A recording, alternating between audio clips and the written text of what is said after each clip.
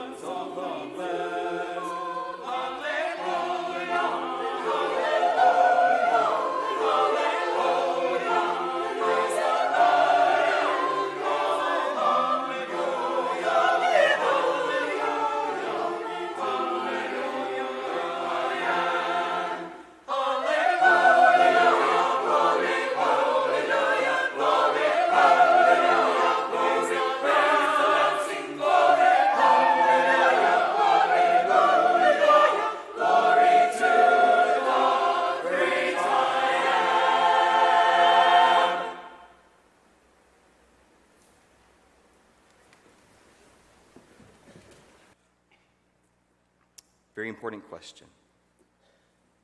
What must I do to inherit eternal life? Everyone wants to go to heaven. Well, not everyone. What's that song? If heaven ain't a lot like Dixie, I don't want to go.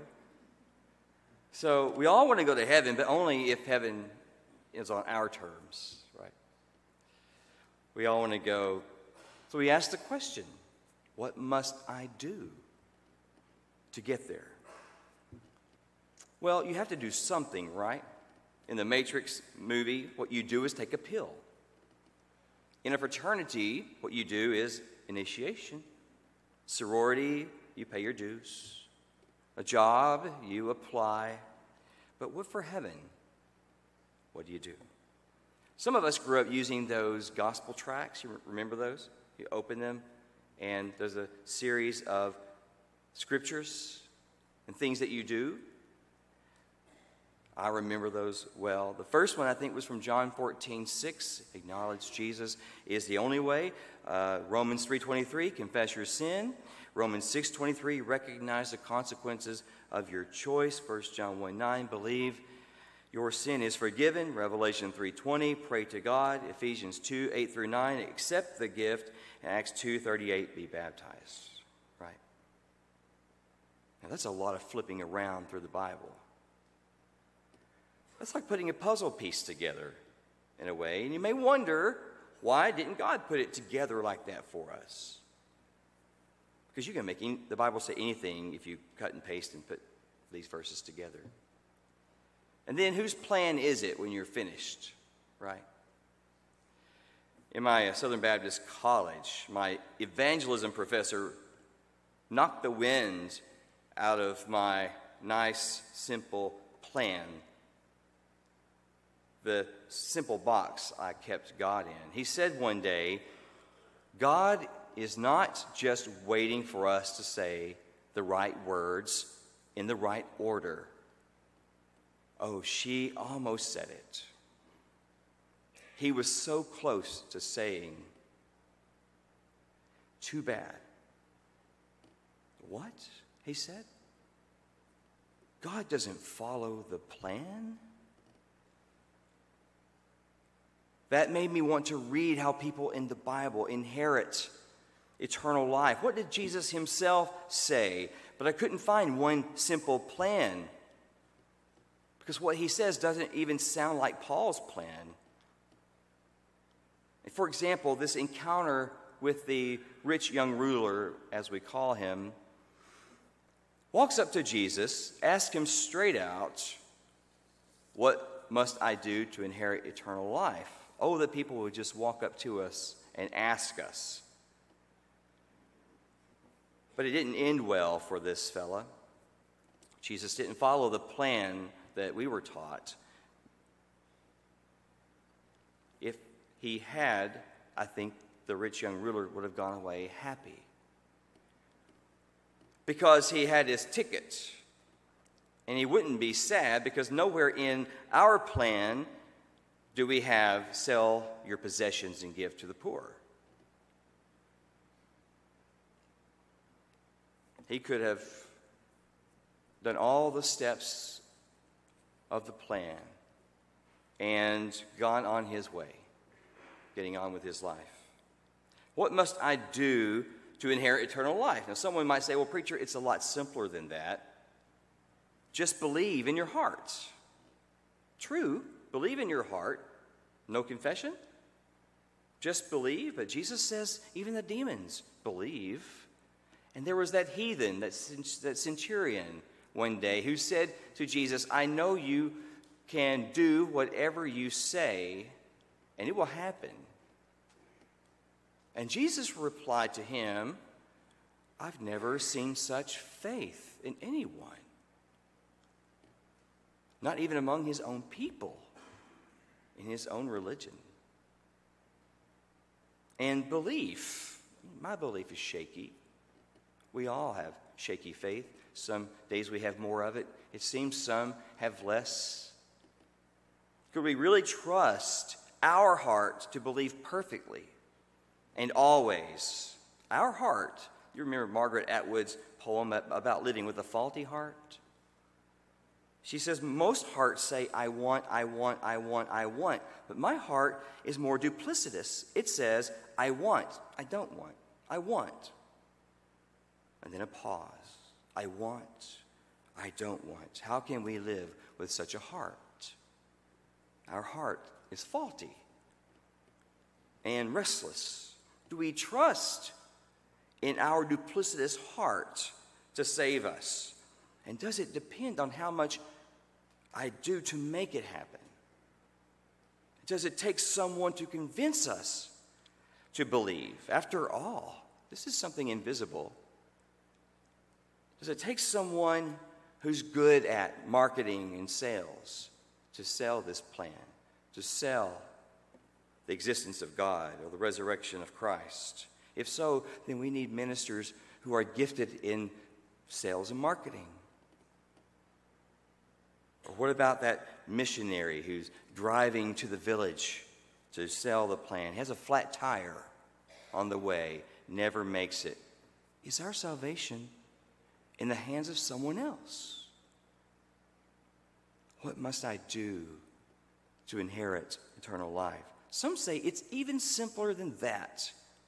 It's about a personal relationship. It is. But the problem is, it isn't mentioned anywhere in the Bible. And maybe it's another puzzle we put together. But Jesus never said it, and Paul never says it, and Peter doesn't say it either.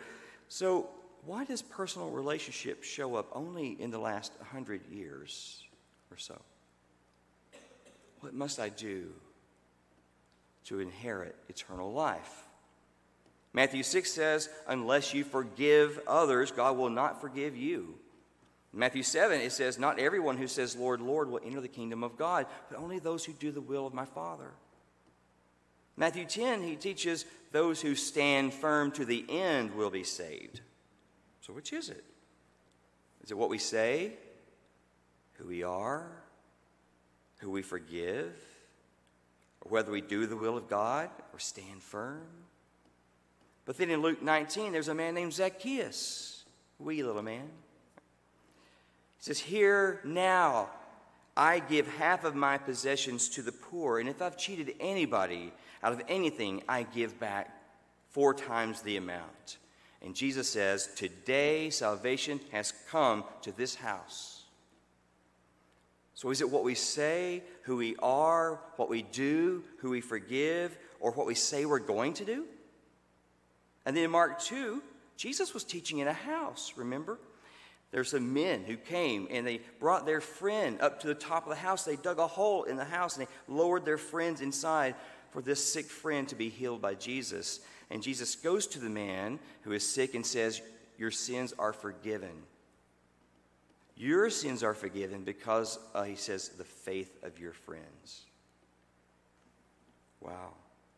So is it what you say, who you are, what you do, what you say you're going to do, or who your friends are, or what your friends do? We could go on, but Jesus never gave the rich man a plan of salvation. What must I do? He says, "Why do you ask me?" In other words, God has already taught you what to do. And he names several other commandments. Don't murder, don't commit adultery, don't steal, don't lie, honor father and mother, love your neighbor as yourself. They all come from the 10 Commandments, and yet there were 613 commandments in the first 5 books of the Bible. But Jesus lists only 6. And notice, those 6 were only about our relationship with people. What must I do to get eternal life? Is it how we treat people? What you do is to do what God says to do and not to do to people. The rich man went away sad, not saved. We know what Jesus should have done, don't we? He should have held that man's feet to the fire, right? Because he could have used that. He could have used hell's flames to get a response for sure. But is that genuine belief?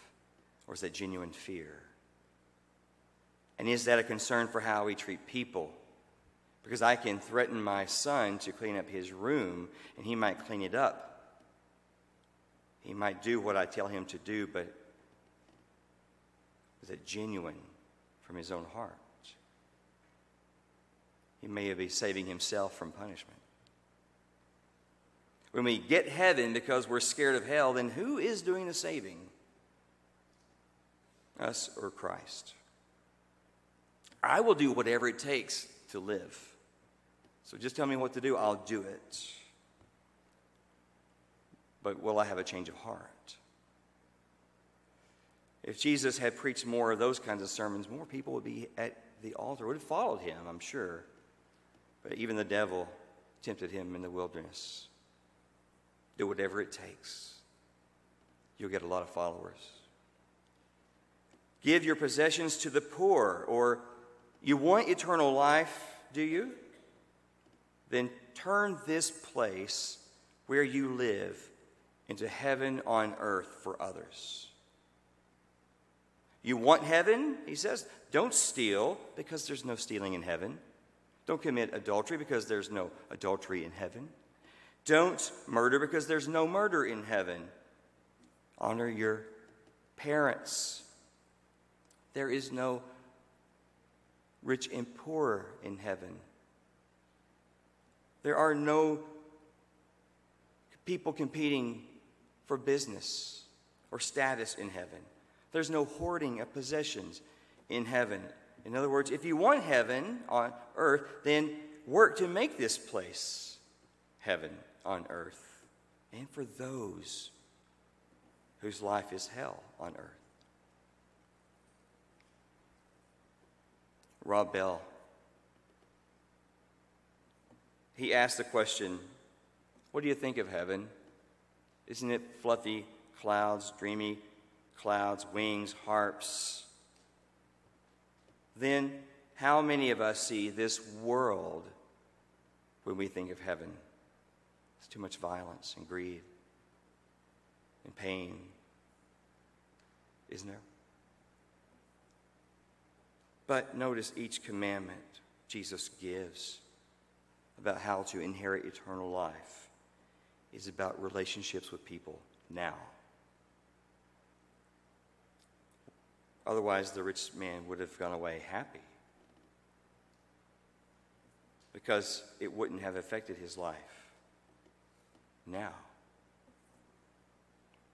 But Jesus didn't tell people how to get to heaven so much as he taught people how the kingdom of heaven is here in life now and how life and heaven are connected. The Old Testament prophets talk about it like this. They say, when that day arrives, or in the new day, life will look a lot like the world today. They talk about the day when there will be a bumper crop of grain and wine and celebrations, and nations will be streaming into Israel with all those foreigners from all over who look and talk and act different from us. There's diversity in heaven. Racists will be miserable in heaven. And Isaiah says about that day, swords will be beaten into plowshares. No more weapons in heaven. But there will be farming, apparently. Life in heaven will look a lot like it looks today. Only some things will not survive, the things that shouldn't survive. War, rape, greed, injustice, violence, pride, division, exploitation, disgrace, and all those things. They don't get in. And hey, someone has to beat those plowshares, right? Beat those swords into plowshares, which sounds like work to me. Is there work in heaven? There was in the Garden of Eden. God said, keep the garden. Thy kingdom come, thy will be done on earth as it is in heaven.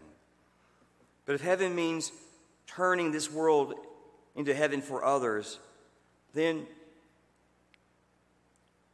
which for the rich man would it be? Sharing his wealth or going away sad? He goes away sad. He wants nothing of sharing his wealth. If heaven were merely sitting and waiting for life after death, then Jesus would not have said anything about giving to those who are poor now. The problem for this rich man is that he does not lack anything. He doesn't. He thinks he lacks something because apparently he senses some emptiness in himself or something that he's dissatisfied with. He has everything, it seems. He has his piety, he has his religion, he has his wealth, he has his power. So Jesus says you don't lack anything, but there are people around you who lack so much. Turn their hell on earth to heaven on earth. Better yet, he says, why don't you join them?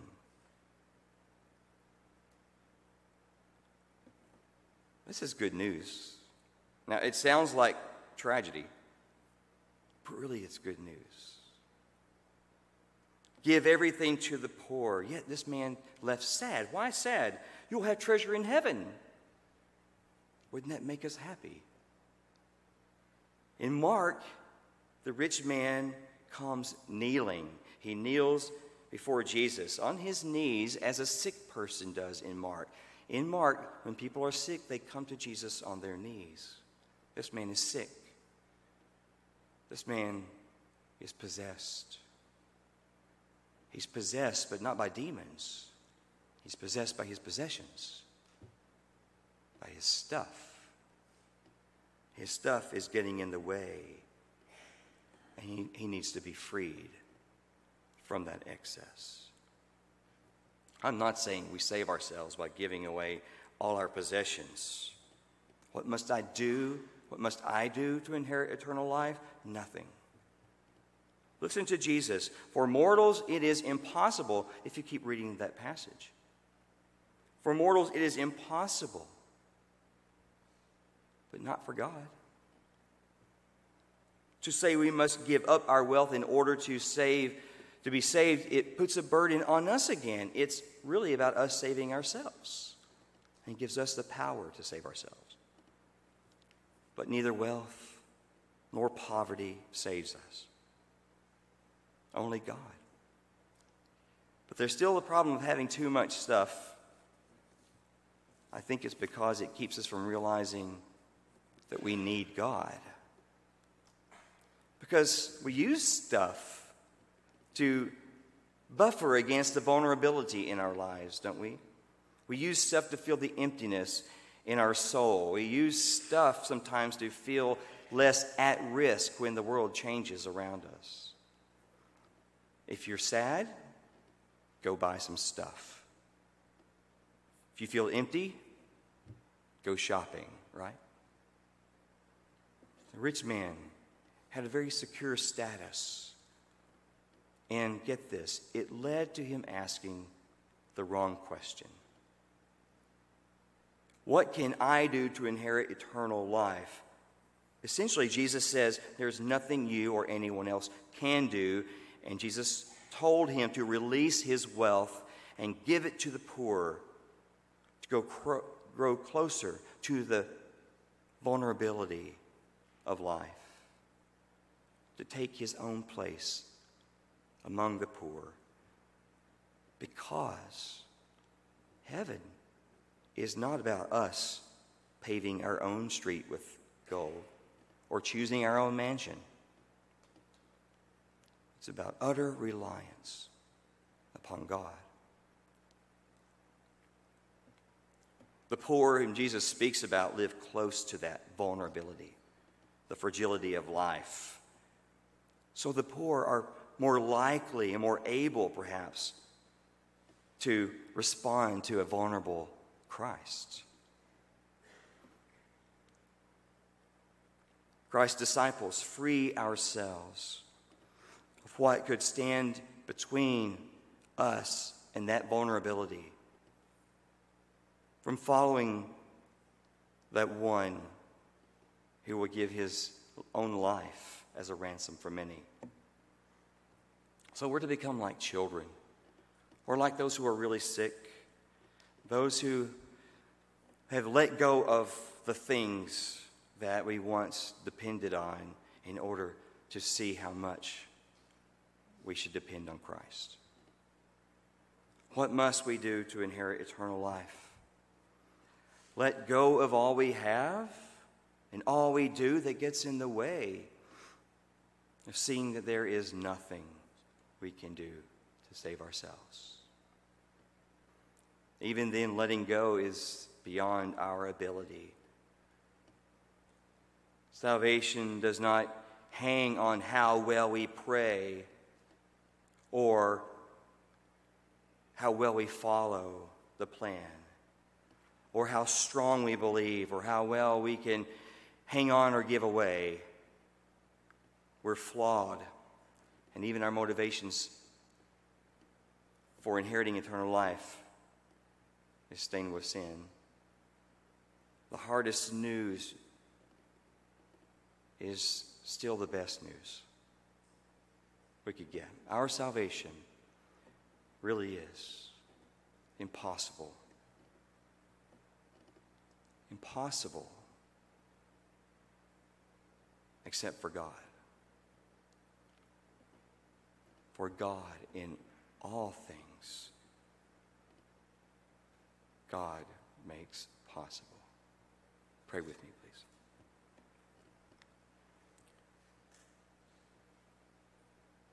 God, we've just encountered grace.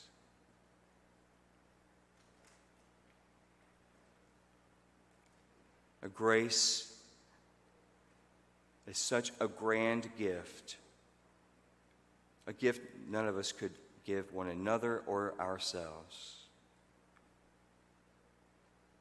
Show us, as you showed this rich man, what it is we trust in,